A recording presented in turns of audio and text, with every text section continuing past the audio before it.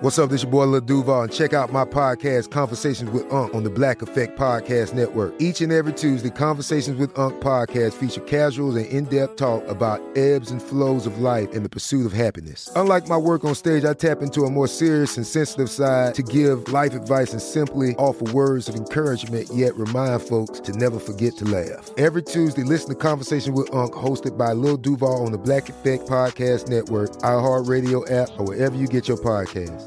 Presented by AT&T. Connecting changes everything. You know you've got a comeback in you.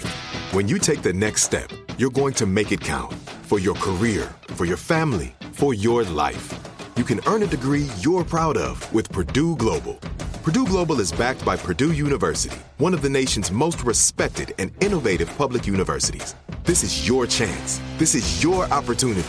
This is your comeback. Purdue Global, Purdue's online university for working adults. Start your comeback today at purdueglobal.edu.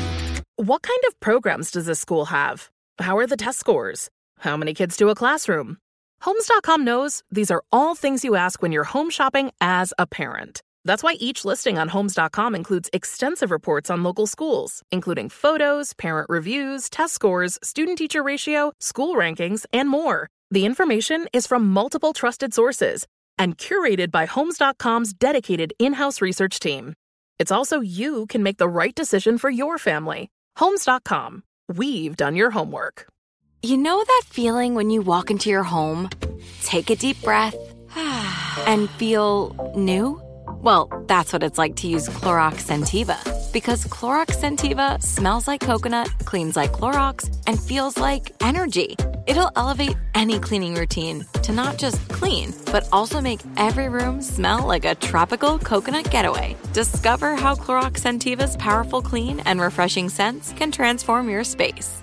Get yours in coconut or other fabulous scents at a nearby retail store. Family Secrets is a production of iHeartRadio. I was so excited the first time I saw another Chinese person on the street that I opened my mouth to exclaim, "Ni hao." The only thing that stopped me was Mama's warning about talking to random people. "Don't talk to anyone," she said. "We can't trust anyone." "No one? What about police officers, Mama?" "No one, especially police officers. If you see a uniform, turn around and walk the opposite way." "Why, Mama?" "It's dangerous. We're not allowed here. Don't trust anyone." "Always walk the other way when you see the police, Qian Qian." Baba's voice guided me wherever I went. "If anyone asks you for documents, say you don't know. Say that your Baba has them. Say that you were born here, that you've always lived in America." This was not China, and I could no longer get by on the color of my skin and my gap-toothed smile. I was no longer normal. I was never to forget that. That's Qian Julie Wang, author, speaker, and litigator, reading passages from her debut memoir, Beautiful Country. Qian Julie's is a story of extraordinary triumph, triumph made all the brighter for having been forged from profound hardship, secrecy, and shame.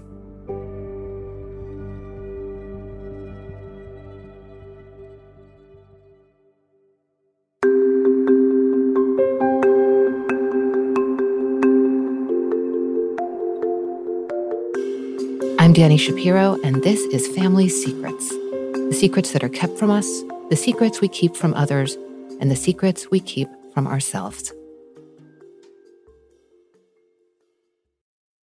Tell me about the landscape of your childhood before the age of 7. When I think about that time, it's all just love and happiness and singing and belonging. I never questioned if I was safe, if I fit in, if I needed to worry about where my next meal was going to come from. It was a time I like to think of as true childhood. And where were you? I was in China. I was surrounded by my extended family. I was born in North China in a town called Shijiazhuang, just 2-3 hours outside of Beijing.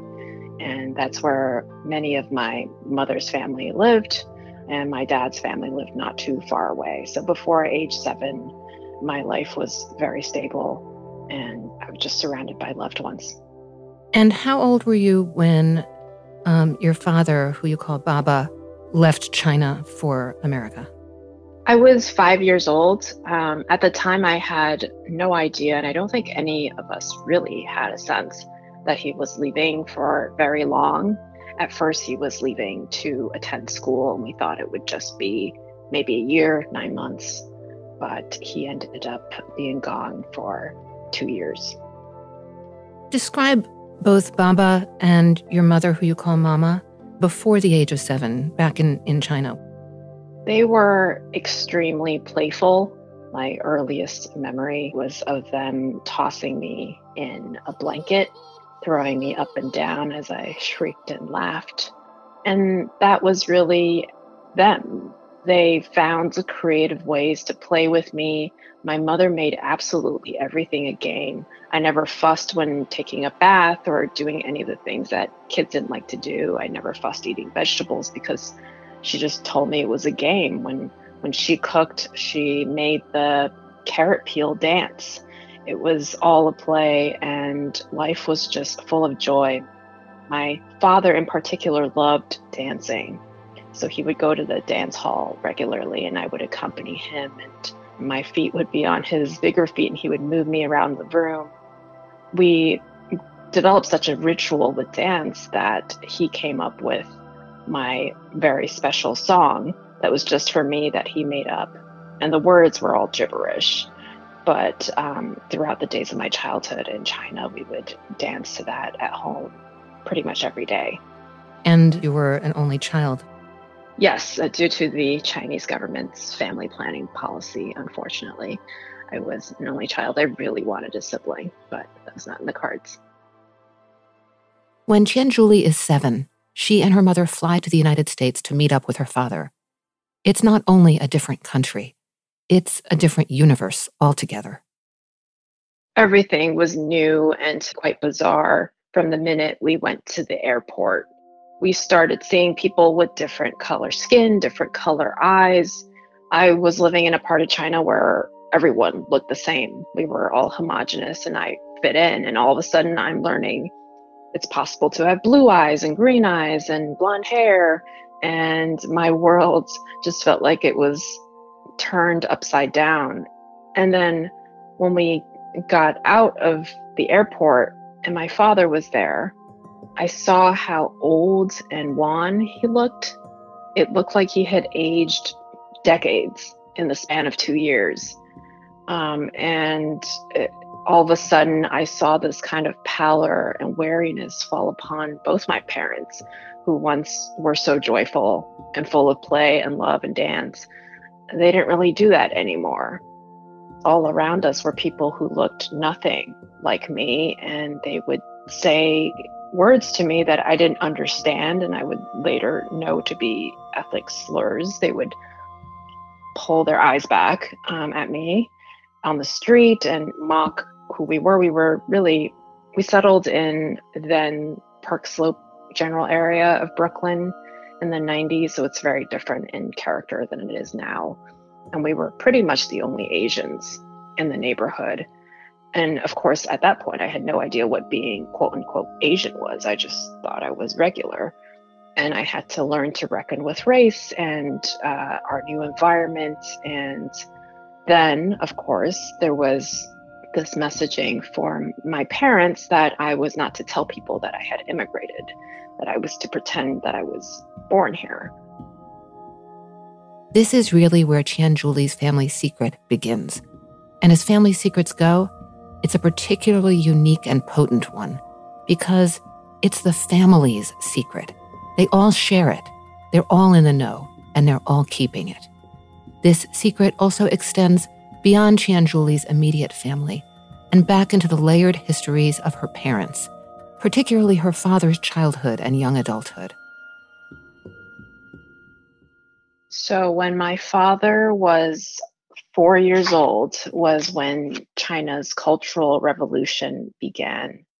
During the Cultural Revolution, Chairman Mao called upon the people of China to unify in the name of communism, but really also kind of attack and penalize, in part, the educated, the landlords, those who had education and had some semblance of power as compared to Chairman Mao. It led to 10 years, a full decade of bloodshed. A lot of people were tortured, were publicly beaten, were imprisoned, disappeared overnight. Because China has a strong history of censorship, there is no real data on how many people died, but it could be, 500,000, it could be millions. Historians really just can't ascertain. So my father was 4 years old when this began, and his first memory was that of two scholars who hung from a tree, dead, and at their feet was written in blood the character for wrongly accused, because they had been publicly persecuted for their scholarly thinking and probably critical thought. And then at age 7, my father then recalls the Red Guards who acted at the behest of Chairman Mao in terms of the Cultural Revolution, ransacking his home and dragging his mother out to be publicly beaten. And this was because his brother had written a paper criticizing Chairman Mao, asking the people of China to think about why, in the name of communism, we were killing each other and reporting on each other and who it really served. My uncle loved reading banned books. He hated being told what not to read and what not to think. And so he presented examples in history of dictatorships and controlling regimes that used the same tactic. He didn't sign his name to it, but neighbors saw him post it up. And at that time, in that environment, you were encouraged to report anyone around you who may be thought of as a quote-unquote counter-revolutionary or traitor to the country. So my uncle, who was just 18, was imprisoned for decades, tortured, starved. And because of that, my father went through his entire schooling with the tarnish of being a counter-revolutionary, of being a traitor. So in China, it's the red kerchief that you wear around your neck. It's like the honor roll. It was impossible for him to get ahead in school, and teachers would have him stand at the front of the class and have his classmates list all of the things that were wrong with him and his family and his brother. So it really informed the man that he became. And unfortunately, of course, I did not have much of this information until later in my adulthood, but it definitely informed how he interacted with Chinese government, the American government, how he educated me and how he taught me to think about the world, both for better and for worse. Qianzhuli's father's upbringing only intensifies his focus on keeping his family safe, which means keeping their undocumented status a secret. Their insular lives, compounded with the fact that Qianzhuli does not yet speak English, means that her early education comes from watching television. The TV is always on in their house.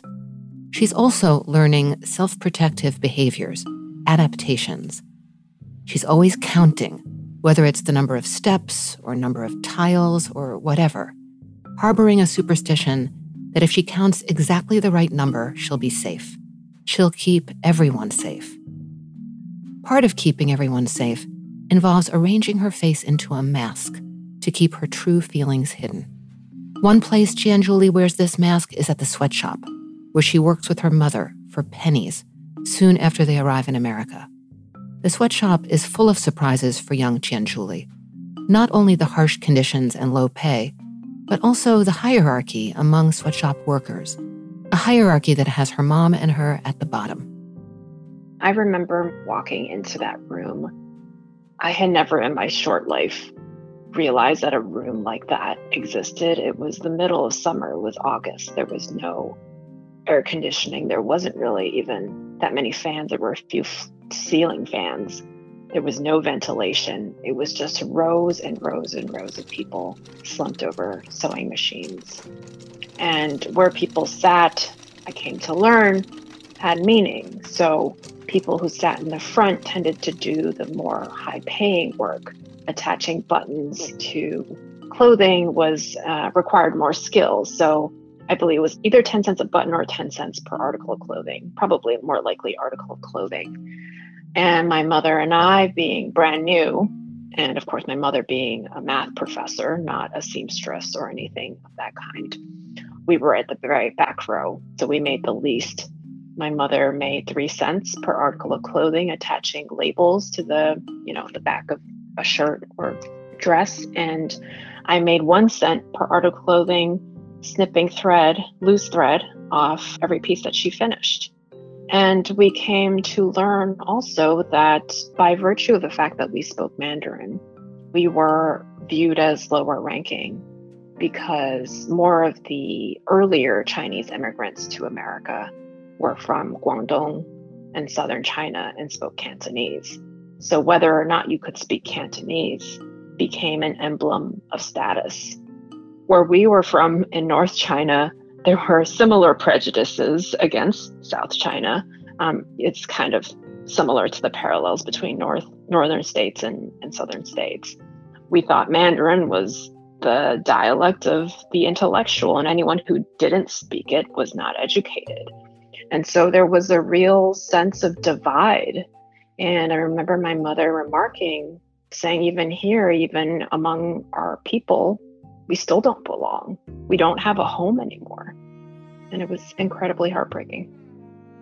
So you carry that with you when you start grade school and you speak Mandarin and the other Chinese children don't and put you down for not being able to speak Cantonese. And you pretty quickly are singled out. One of the things that's so striking to me about your story is the sort of spectacular teachers that you had and then the absolute disaster teachers that you had.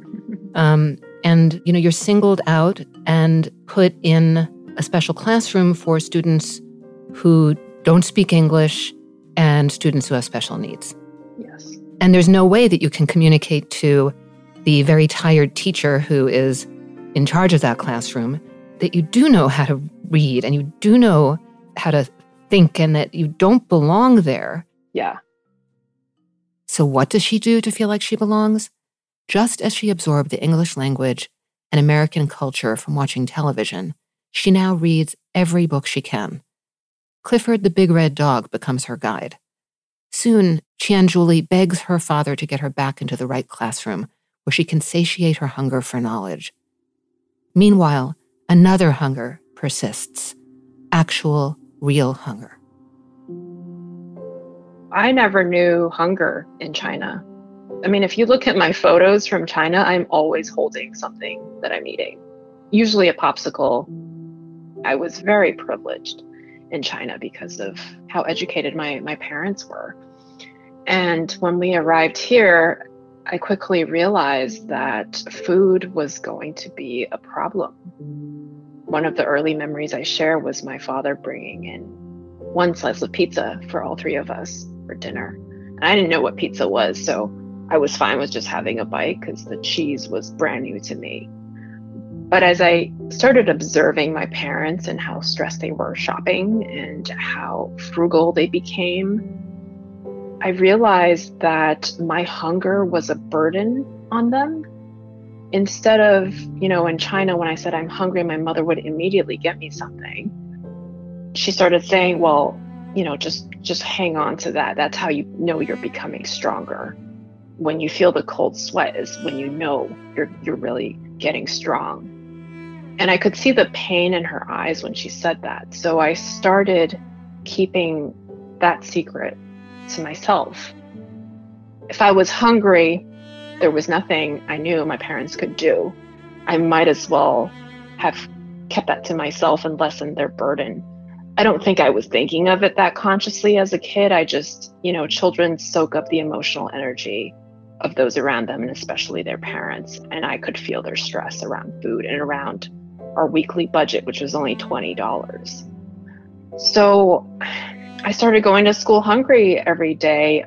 I told my mother, that there was a free public school breakfast, which there was, and there was a free public school lunch. Of course, those are never that nutritional, and I never got there early enough for the breakfast because I lived in Brooklyn and went to school in Chinatown, Manhattan, and we worked late at the sweatshop. And it was this constant battle between sleep and hunger. And once I started going to school later, I didn't want to then switch the times because then my mother would be tipped off that something was off. So for all of my elementary school years, I just went to school without breakfast. And I remember the entire morning just being me staring at the clock, feeling my stomach turning over itself, that gnawing sensation, the cold sweat, and telling myself to just hang on a little bit longer. You'll make it to lunch and then you'll get that food. But by the time I made it to that free lunch, I was shaking everywhere. I gulped everything down without really chewing it. And my stomach never felt quite satisfied. The rest of the afternoon just felt like my stomach was now wrestling with these giant pockets of air and these little bits of food with no real ability to process it all.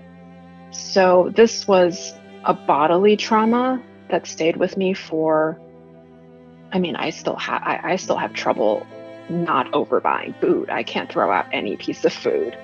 And when I was able to finally eat full meals, I immediately felt like I had to throw up because my stomach was not used to being full anymore.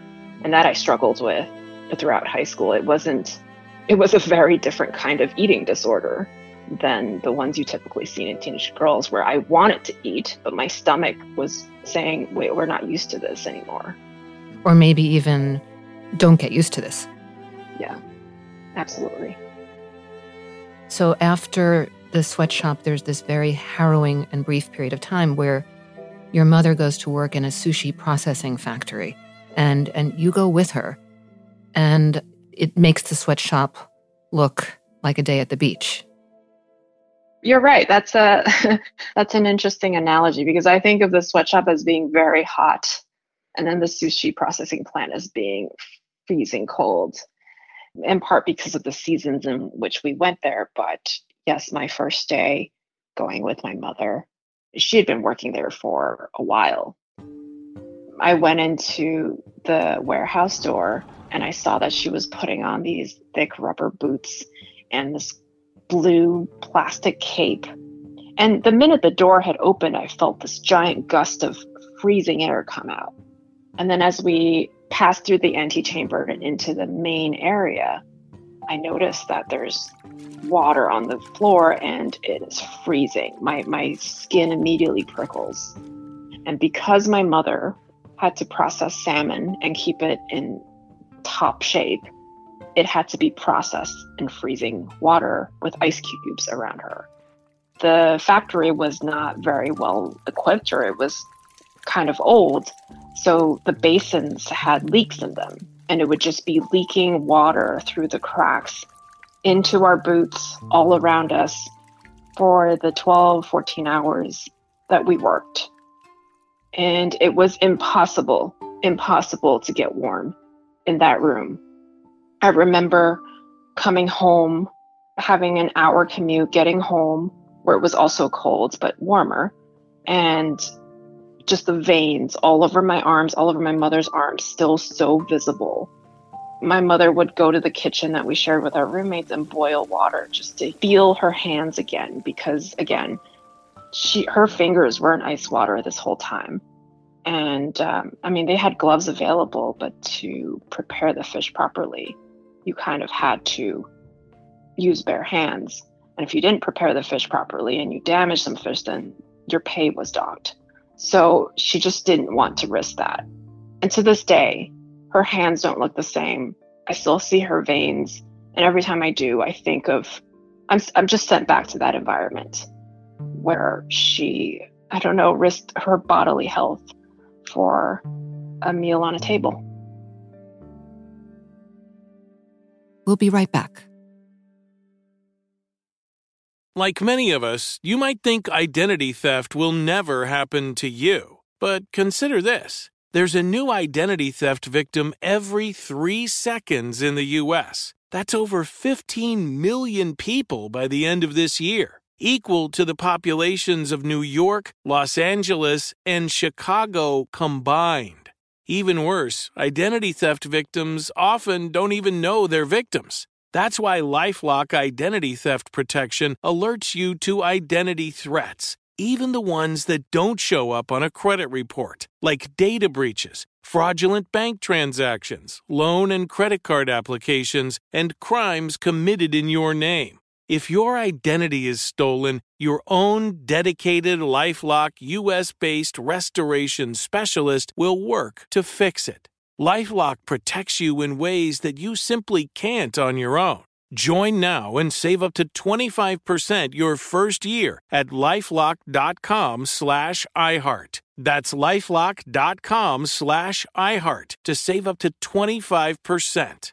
Identity theft protection starts here. Tired of endless diets and weight loss struggles? It's time to say goodbye to frustration and hello to results. Introducing Smart Metabolic Burn from Brain MD, your breakthrough solution to fight stubborn body fat. Imagine burning fat, balancing glucose levels, and regulating metabolism in just 12 weeks. This unique 2-in-1 product combines the power of 2 clinically studied ingredients in one revolutionary formula. Berberine, which targets abdominal fat, and OEA, which curbs your appetite. With just 2 capsules a day, Smart Metabolic Burn by Brain MD can kickstart your metabolism, fight stubborn body fat, especially that pesky abdominal fat, and support your weight management journey. And right now, save over 30% on Smart Metabolic Burn at GetSmartBurn.com. The lowest price anywhere. That's GetSmartBurn.com. Don't delay. Transform your life with Smart Metabolic Burn from Brain MD. These statements have not been evaluated by the Food and Drug Administration. Our products are not intended to diagnose, treat, cure, or prevent any disease.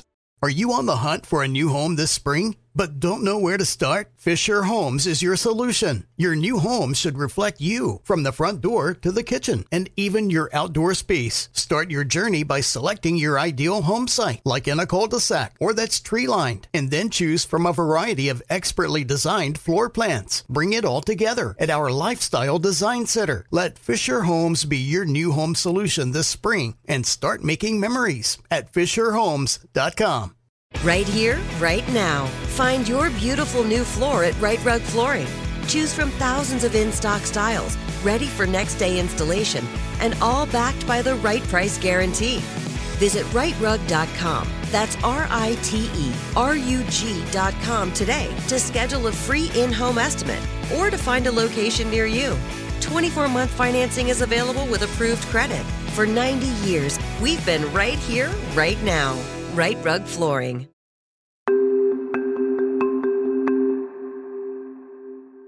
Tianjuli's childhood in America is proving to be beyond challenging and without any of the childlike magic she'd once known back in China.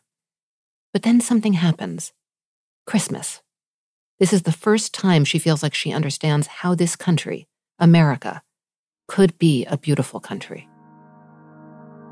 The first time I saw Fifth Avenue during the holidays, I thought, oh, here's the America that I heard about. Back then in China, there were really 2 depictions of America. One was of homeless people on the street, hungry and begging and fighting over food.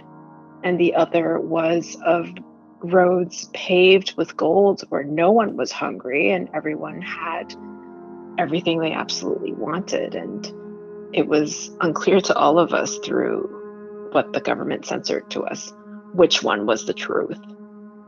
And our reality, unfortunately, fell closer to the former.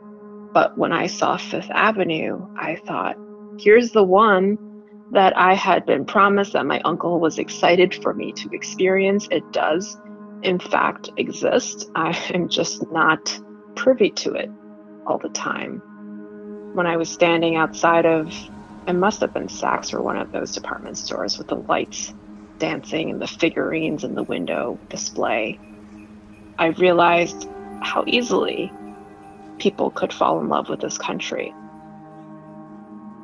That magic for Tianjuli is also soon found in the library, where she spends as much time as she possibly can. She lives and breathes books. They are her friends, her windows into possibility. She also makes positive connections outside her family for the first time, with her third-grade teacher, Ms. Pong, and with Elaine, her new best friend. Finally, she has a sleepover at Elaine's house, which should be a highlight, but instead, Tianjuli is plagued by a terrible homesickness. This fear of separation made so much sense because you had drilled in you, from the time that you arrived in America, this feeling of don't trust anyone, we're only safe with our own kind, tell them you were born here and that you've always lived here, and the idea that it could all vanish at any moment. And you get through the night, but you've called and you've said to your parents, please come get me or let me come home. And the next morning they do meet you and take you home. Yep. I mean, I think one important bit that jumped out at me looking back was that my father had boarded a plane and then just disappeared for 2 years. So their presence felt very conditional to me from that point on. I remember being very clingy and having a lot of separation anxiety toward my mother, even when we were in China after my father left. Whenever she tried to get a visa to the US, and she had to try many times and get rejected many times, she had to go to Beijing, which meant I had to stay home with my grandparents, and I would cry thinking that I would never see her again. So this whole idea of people can just disappear and your whole life as you know it can change in a second was very much drilled into me by the immigrant experience. Then we boarded that plane and I never saw my grandparents or my uncles or my aunt again. And then there was the element, as you mentioned earlier, of superstition. I thought that if I did everything right, then I could minimize the harm that my parents were exposed to. And I thought that if I stayed with them and watched them, that would ensure that they stayed safe. And there's really no rhyme or reason to thinking that. It was just when you're a child and you have zero control or power over what's happening, you grasp onto what little you can, like getting to that street sign before the light changes or watching your parents like a hawk. So all of these superstitions just became embedded in me, and they became this kind of talisman that I held on to feel like I was doing what I could to keep us safe while having very little power at all. I was so struck by that. The feeling as a child of somehow intuiting that your parents are vulnerable.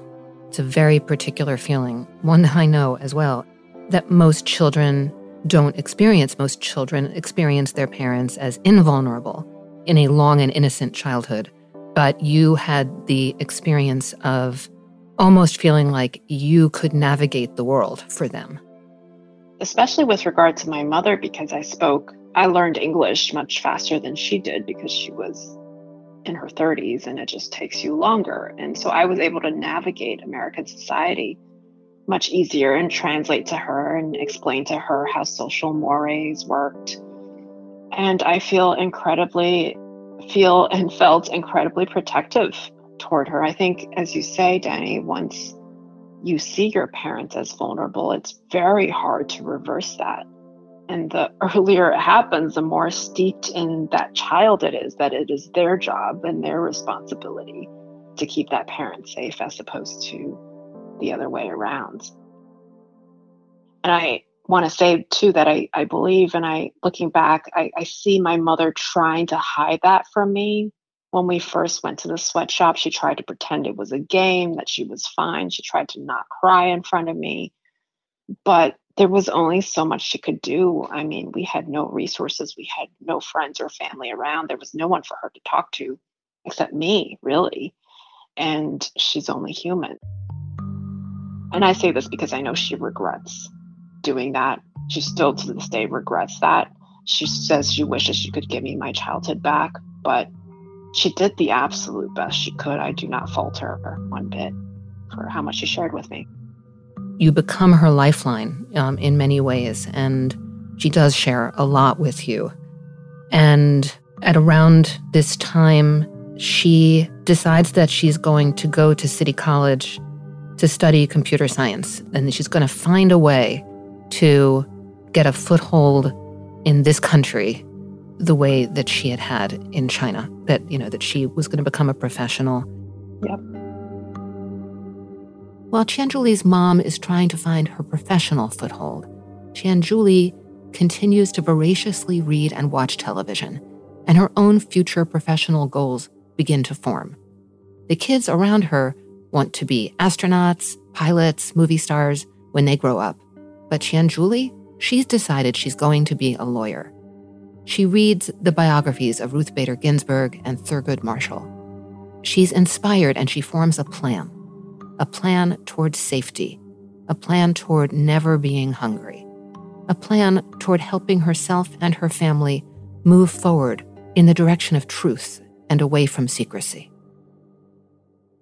I watched a lot of TV, as you mentioned, and I read a lot of books. And everywhere I looked, lawyers were very well off. They knew what was going on. They were usually in charge and incredibly bossy, which was what I was in China. And I very much wanted to get to that position. And once you've known poverty and hunger, your primary goal before you can think of anyone else, and I think anyone else and anything else, and I think this is probably universally true, is that you need to make sure that you will never be there again.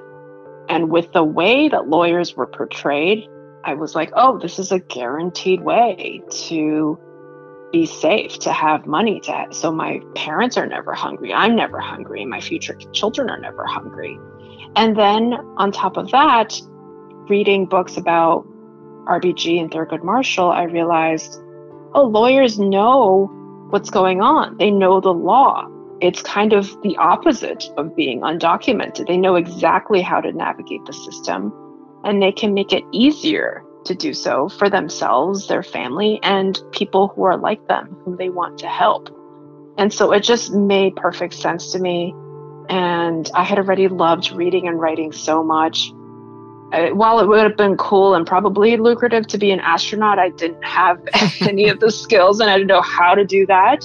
Reading and writing I could do. And so I just single-mindedly fixated on that. And I think it was very similar to what my mother did. She said, I know math. She had been on the cutting edge of computer science in China back in the late 80s and early 90s. One of my earliest memories of her is her sitting in front of a giant computer that took up the entire room, typing code into a black screen. I must have been in a stroller or something, but I was kind of from afar watching her. It was her dream, and it was what she knew to do, and it was also lucrative. She could provide for her family. So I think we were very similar in that respect of being extremely practical and knowing what we were good at. When fourth grade rolls around, Qianzhuli has a number of powerful experiences in quick succession. First, she gets a cat named Marilyn, who has an imperfect face. As an only child, Qianzhuli loves this cat, who is her companion, her sibling, her true best friend, all rolled into one furry, flawed creature. But her parents don't exactly share this love for Marilyn. They believe the cat's imperfections will bring bad luck. During this time, Qianzhuli's mother becomes increasingly unwell. Qianzhuli is also experiencing some bad luck at school, where her new teacher, Mr. Kane, is strict and unkind. When Qianzhuli turns in near-perfect papers, he doesn't believe she's written them and accuses her of plagiarizing. She isn't, of course, so she starts to make errors on purpose, just so he'll leave her alone. These self-protective lies lead to other kinds of lies. Qianzhuli becomes what she calls a habitual liar. She starts telling her friends tall tales, contradictory stories about where she comes from and who she is. I think the message of having to lie about the fact that I immigrated, the fact that English was my second language, the fact that I was undocumented, embedded in me a deep shame that went to the core of who I was. If I couldn't tell people I was born in China, which was at that point very central to my identity and my life, it must have been, to my childhood mind, that pretty much everything about me was worth being ashamed about, and everything about me should be kept secret. And what if I just created a different identity kind of as an escape, just as I escaped into fiction most of the time? I could create this whole new life for myself, and that would be worthy of esteem, and that would get my friends' attention, and that I wouldn't have to be ashamed about. So there was a lot of me that just longed for that regular American childhood, whatever that means, right? I think that was the reason that I was so obsessed with the Babysitters Club and Sweet Valley High, because those people represented to me regular Americans who were acceptable and didn't need to have all of these secrets and hide all of these things about themselves. And I so badly wanted that. So that was kind of my way of making it up for myself. And I think it also normalized the secret keeping around being undocumented. Because if I was lying about whether my dad was a cop or not, then maybe lying about being documented is not so bad. Of course, again, none of this was happening consciously. I think as a kid, I was just feeling a lot and going through a lot, and that's how I tried to escape it all. But looking through an adult lens, it just makes sense why I was doing that. Yeah, it really does. And it also occurs to me that you were very good at it, the lying. And, like when you would get caught in one lie, my father is a cop, and then later my father is white and is a CEO of a company, and I'm half white. And your friends would be like, wait a minute, I thought, and you played this game with them like, gotcha. I just wanted to see if you were paying attention, which would have made you actually probably a little more confident about being able to lie about being undocumented and feel a little safer. That's true. That's true. Because anytime that they called me out on some discrepancy in terms of my immigration status, I could be like, gotcha, it was a test and you passed, right? It was a way of reclaiming power in the way that superstitions did for me in that little world where I felt like I had so little to hold on to. While Tianjuli is escaping into these fictions, the hard facts of her family's life intrude. Her mother is getting sicker and sicker, often retreating in pain. One day she's rushed to the ER. The doctors need to do surgery to determine the root cause of her pain, but it takes quite some time before this can happen, while other patients with more resources are prioritized on the queue. As the family waits, terrified for the results of Mama's surgery, Tianjuli is feeling destabilized, literally.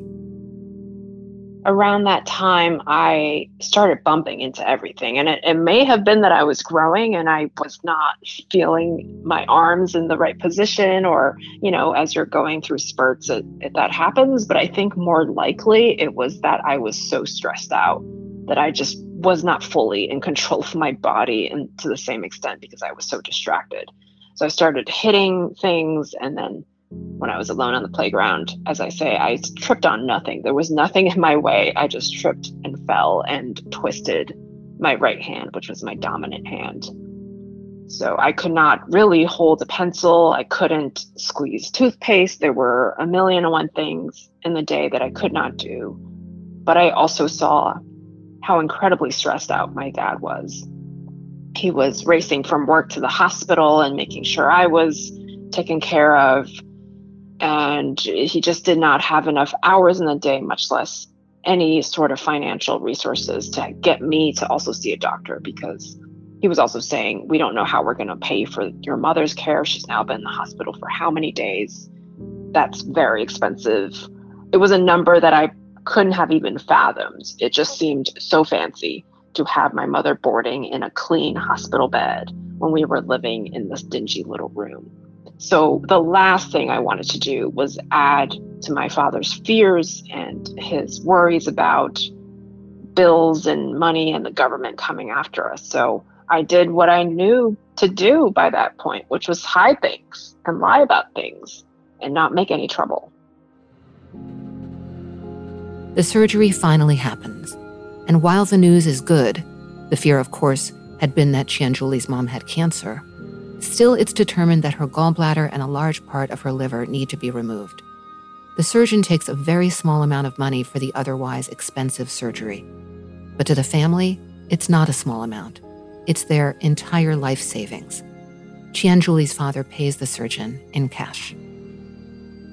At the time, as a child, I really saw him as a saint, an angel, someone who just descended upon us, helped us when we needed it most, and took what little we had to give him. But looking back, also thinking about how deeply appreciative my father was, how much he thanked him, and the doctor acting kind of cold, I'm not sure he was aware of the family that he was helping out. I'm not sure he even took the time to understand what was going on there. He was just doing his job and doing it well at that, but it wasn't really thinking about the humanity behind the surgery. I can't fully trust my memory as a child because everyone was so much bigger than me and has so much more power. But seeing kind of that hurt in my father's eyes when he handed over our life savings and the doctor just grabbed it with one hand and walked away, that introduces an element of an adult lens that I think there was something else bigger going on. After Qianzhuli's mother finally comes home from the hospital, the fault lines in the family deepen. Her parents' vulnerability intensifies. Her father gets rid of Marilyn the cat without telling Qianzhuli. This is an enormous loss for her, but she stays quiet about it.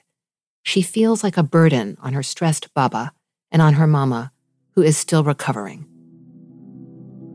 Qianzhuli is carrying the weight of everything her parents are handling.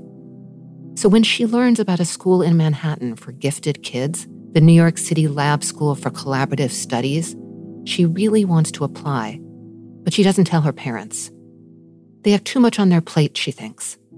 And so, without any support from her parents or her teacher, she applies in secret, and she's accepted. I think that to balance my approach of not making any trouble was this inherent rebellious streak, maybe a drop of dissident blood in me, where I believe I made the decision in my head to go forward with applying to lab because Mr. Kane at one point said, that school's not for you. You can't get in, and even if you did, you're not going to fit in. And I, at this point, was so sick of this man telling me what I couldn't do. It was my small act of rebellion to apply nevertheless. And when I got in, and even when I first broached the application idea, my father was staunchly resistant. He did not want anyone taking a very close look at our family. And any sort of application would, of course, invite that.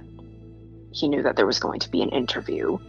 He just did not want to risk it. He said, why not just go to your school in Brooklyn? It's just as good. And now you actually speak English, so you have nothing to worry about.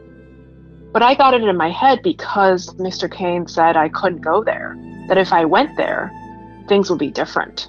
And I would be able to change my life and turn our whole family's situation around. In fact, Mr. Kane said that, those are for wealthy kids. There's some rich kids there. And my dad said the same. It was when Mr. Kane said that it was the white wealthy kids who went to schools like Lab that I made up my mind to attend there because I believed that going to that school would somehow turn my life around and turn around the situation for my entire family. You write, this is a quote from your book, maybe I could create everything I wanted for myself, for the three of us, and this was the first step. Yeah. We'll be back in a moment with more Family Secrets. Tired of endless diets and weight loss struggles? It's time to say goodbye to frustration and hello to results. Introducing Smart Metabolic Burn from Brain MD, your breakthrough solution to fight stubborn body fat. Imagine burning fat, balancing glucose levels, and regulating metabolism in just 12 weeks. This unique 2-in-1 product combines the power of 2 clinically studied ingredients in one revolutionary formula. Berberine, which targets abdominal fat, and OEA, which curbs your appetite. With just 2 capsules a day, Smart Metabolic Burn by Brain MD can kickstart your metabolism, fight stubborn body fat, especially that pesky abdominal fat, and support your weight management journey. And right now, save over 30% on Smart Metabolic Burn at GetSmartBurn.com. The lowest price anywhere. That's GetSmartBurn.com. Don't delay. Transform your life with Smart Metabolic Burn from Brain MD. These statements have not been evaluated by the Food and Drug Administration. Our products are not intended to diagnose, treat, cure, or prevent any disease.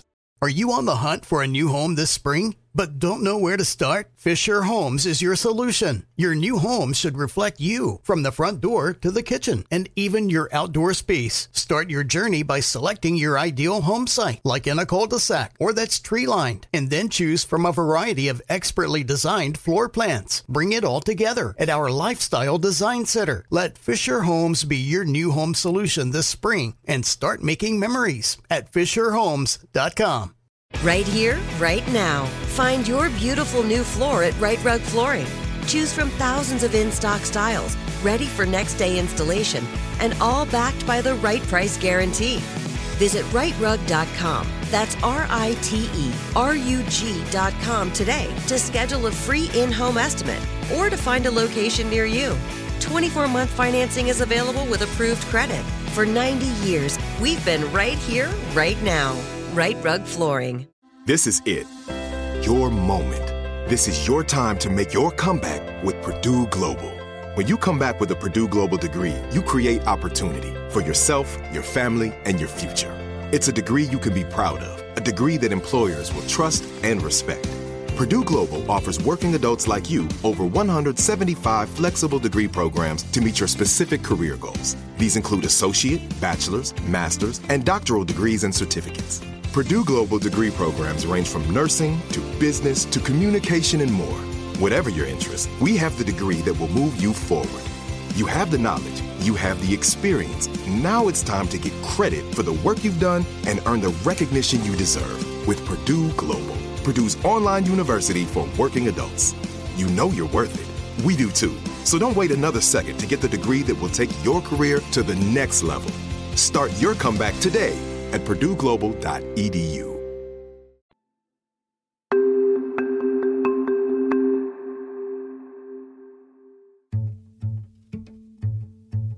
Before Qian-Julie can actually take this first step, her mother is rushed back to the hospital in the weeks before Qian-Julie's graduation from 5th grade. She's not recovering smoothly from her surgery, and the doctors diagnose her with pancreatitis. She's released just in time to attend her daughter's graduation. At the ceremony, Qian-Julie searches for her parents in the sea of faces as she and her classmates sing the graduation songs. One is Bette Midler's Wind Beneath My Wings. Midway through the song, a certain lyric pierces Qian-Julie. That lyric is, "A beautiful smile to hide the pain." I felt like everything was hanging by a string. I thought that my mother was going to die, that she had given all of herself, of her body, to me to keep me under shelter, under a roof with a bed. I felt like I owed her absolutely everything. And I felt that all three of us were trapped in the situation. Graduation is supposed to be an exciting time of new beginnings. And yes, I was going to lab and I was hopeful that that would change things. But it also felt so dangerous and treacherous. It felt like any wrong step for any of us would be the last of me, as my father said to me every now and then, as I repeat it to myself. And the armor that I had put on, the lies and pretending to be impervious and bossing my friends around and being mean. That was the beautiful style and iteration of that, to hide so much of the pain. And when those lyrics came on, I don't know, I just felt like something in me cracked open. And everything I was trying to hide all those years, so much emotion, I just could not contain it anymore. And most of all, the wind beneath my wings, which is my mother, my best friend, and the closest person to me in the entire Western Hemisphere. I didn't know if she was going to be healthy, if she was going to live, what was going to be happening to our little family. So everything just felt so precarious. Finally, at the lab school, Tianzhuli is where she belongs both academically and socially. But things at home are increasingly complicated. Things are very tense between her parents. Her mom does recover physically and graduates from City College with a degree in computer science. And her dad? Her dad buys a car, which is sort of like saying her dad buys a private jet. It's insane, astounding, and he doesn't discuss it with Tianzhuli's mother. He just goes and does it. During a fight at the dinner table, he reaches across and slaps his wife. And something shifts. Shortly after that terrible moment, Tianzhuli's mother shows up at the lab school one day and simply says, "We're going to Canada." And her father isn't coming. He didn't want to go. He was afraid to go. He didn't believe in the plan to go. He didn't think it was safe. She said she figured out a way, and you're going. And, you describe so beautifully the way that is both this very exciting and hopeful thing and also a huge loss. You're leaving again. You're leaving everything that you know again, and you're leaving your father and an entire world. Leaving to Canada was terrifying to me because the last time I had left a country, it had not worked out so well. And I had no idea what would be happening in Canada. My biggest fear was that it was going to be worse. But my mother was so incredibly hopeful and excited, and she had, for the first time in a long time, done something without even telling me about it. She'd planned on it for months without really talking to me. And that suggested to me like she was a little bit more of her old self in China, where she had hope and agency and was the mother that I leaned on for safety. So it gave me a sense that things might be better, but it also felt like we were leaving in defeat. And it's really quite a coincidence I happened to be reading from the Mixed-Up Files at the time, because there's a famous line from that book that says it's one thing to be running towards something and another thing entirely to be running away from something. And I felt very much like we were not running toward Canada, but running away from America. Whereas when we left China, we were very much running toward America for my father and for that dream of the United States that he had from reading American literature. Eventually, Tianzhuli's father does follow them, and together in Canada, they all become citizens. When it's time for college, Tianzhuli returns to America. She goes to Swarthmore, a school that Mr. Kane would definitely have told her was beyond her reach. This becomes a pattern. At Swarthmore, a professor discourages her from applying to Yale Law, telling her it will never happen. But as she did with Mr. Kane, Tianzhuli proves this professor wrong as well. She's accepted at Yale Law. She's on track to achieving the goal she set for herself back in the 3rd grade. Through all of this accomplishment and all of this achievement, you carry with you the feeling that you need to keep this history of yours secret, quiet, that you're going to transcend it, but you're going to transcend it not by sharing it, but by hiding it. And then you're in your second clerkship, and you're opening the file on yet another immigration appeal, because this is the area of law that you're doing. And it's like the dam bursts. Absolutely. I kept everything a secret for so long because I knew that if I turned around and confronted it, it would be ugly for a long time before it got better. It's like sweeping things under the rug for decades. When you finally lift off that rug, it's going to be pretty gross under there. So I wanted to keep it barricaded and hidden and out of sight. And like you say, I happened to clerk on a great court that handled a lot of immigration federal appeals during the Obama administration when there were a lot of deportations, including of Dreamers. And when I came upon yet another, I believe it was like 20-something or 40th case on the same fact pattern that somewhat mirrored my life, I felt like such a complete fraud. I was thinking, who am I to advise the judge on the fate of this person when I myself cannot confront my own truths, which are reflected in this record? And I was thinking, if the judge knew, maybe she wouldn't even want me to work on it because, I don't know, maybe I'm conflicted out. I was then still a very young lawyer and didn't understand quite how that worked.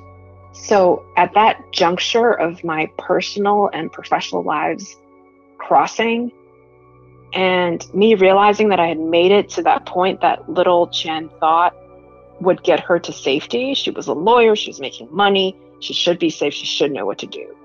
And realizing I still didn't know what to do.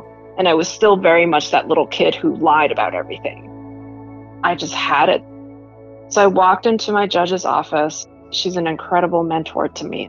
And I'm sure she had no idea what I was about to say. I sat down, apropos of nothing, and just started talking. And she listened. She, like Ms. Pong, held space for me. She listened intently. She didn't speak when I paused because she knew there was more.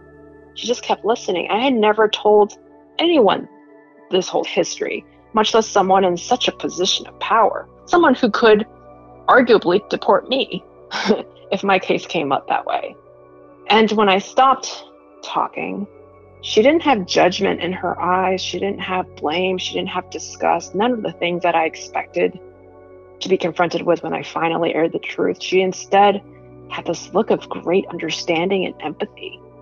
And she said, secrets hold so much power over us, don't they?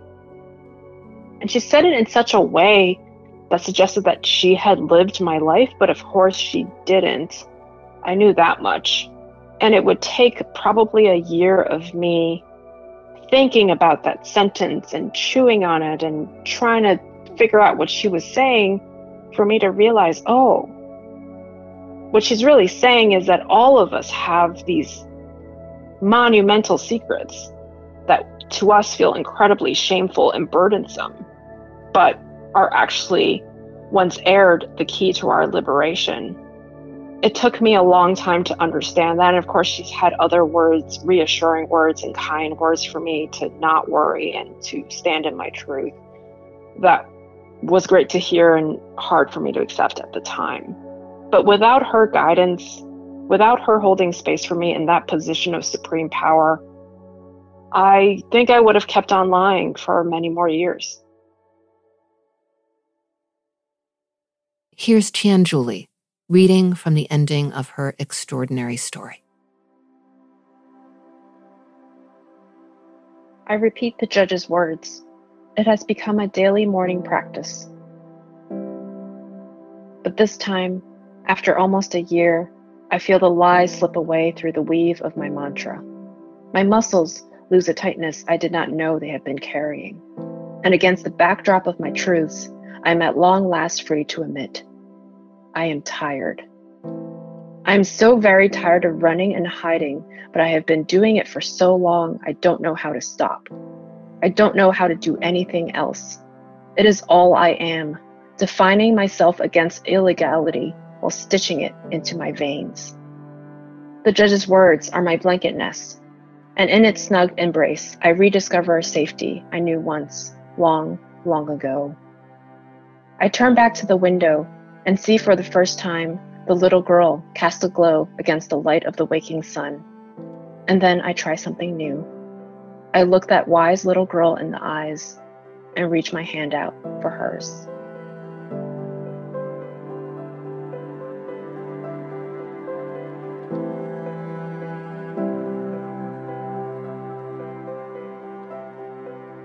Family Secrets is a production of iHeartRadio. Molly Zakur is the story editor, and Dylan Fagan is the executive producer. If you have a family secret you'd like to share, please leave us a voicemail and your story could appear on an upcoming episode. Our number is 1-888-SECRET-0. That's the number 0. You can also find me on Instagram at Danny Writer, and you can find us on Facebook at facebook.com/FamilySecretsPod and Twitter at FamSecretsPod. If you'd like to know more about the story that inspired this podcast, check out my memoir, Inheritance.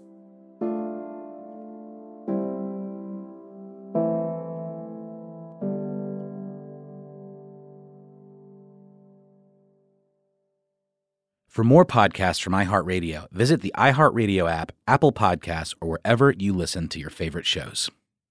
Tired of endless diets and weight loss struggles? It's time to say goodbye to frustration and hello to results. Introducing Smart Metabolic Burn from Brain MD, your breakthrough solution to fight stubborn body fat. Imagine burning fat, balancing glucose levels, and regulating metabolism in just 12 weeks. This unique 2-in-1 product combines the power of 2 clinically studied ingredients in one revolutionary formula. Berberine, which targets abdominal fat, and OEA, which curbs your appetite. With just 2 capsules a day, Smart Metabolic Burn by Brain MD can kickstart your metabolism, fight stubborn body fat, especially that pesky abdominal fat, and support your weight management journey. And right now, save over 30% on Smart Metabolic Burn at GetSmartBurn.com. The lowest price anywhere. That's GetSmartBurn.com. Don't delay. Transform your life with Smart Metabolic Burn from Brain MD. These statements have not been evaluated by the Food and Drug Administration. Our products are not intended to diagnose, treat, cure, or prevent any disease.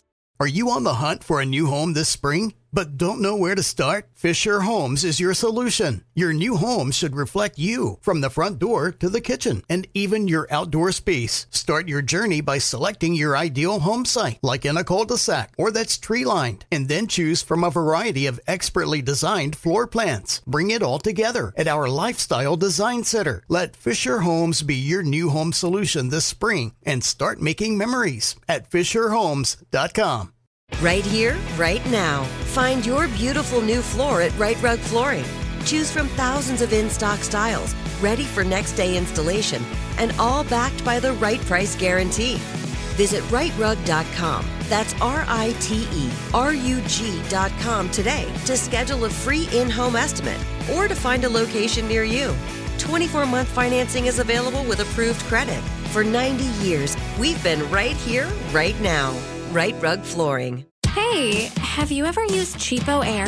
For years, and I really like it. With Cheapo Air, you can book online, use their app, or even over the phone. They've got great prices on over 500 airlines and millions of accommodations. They're my go-to for travel planning. And if you join their Club Miles program, you can earn points to save on the cost of your travel. Book on the app, and you get double points. Sounds like it's time I tried Cheapo Air. Call Cheapo Air at 855-247-3279 or visit cheapoair.com/podcast.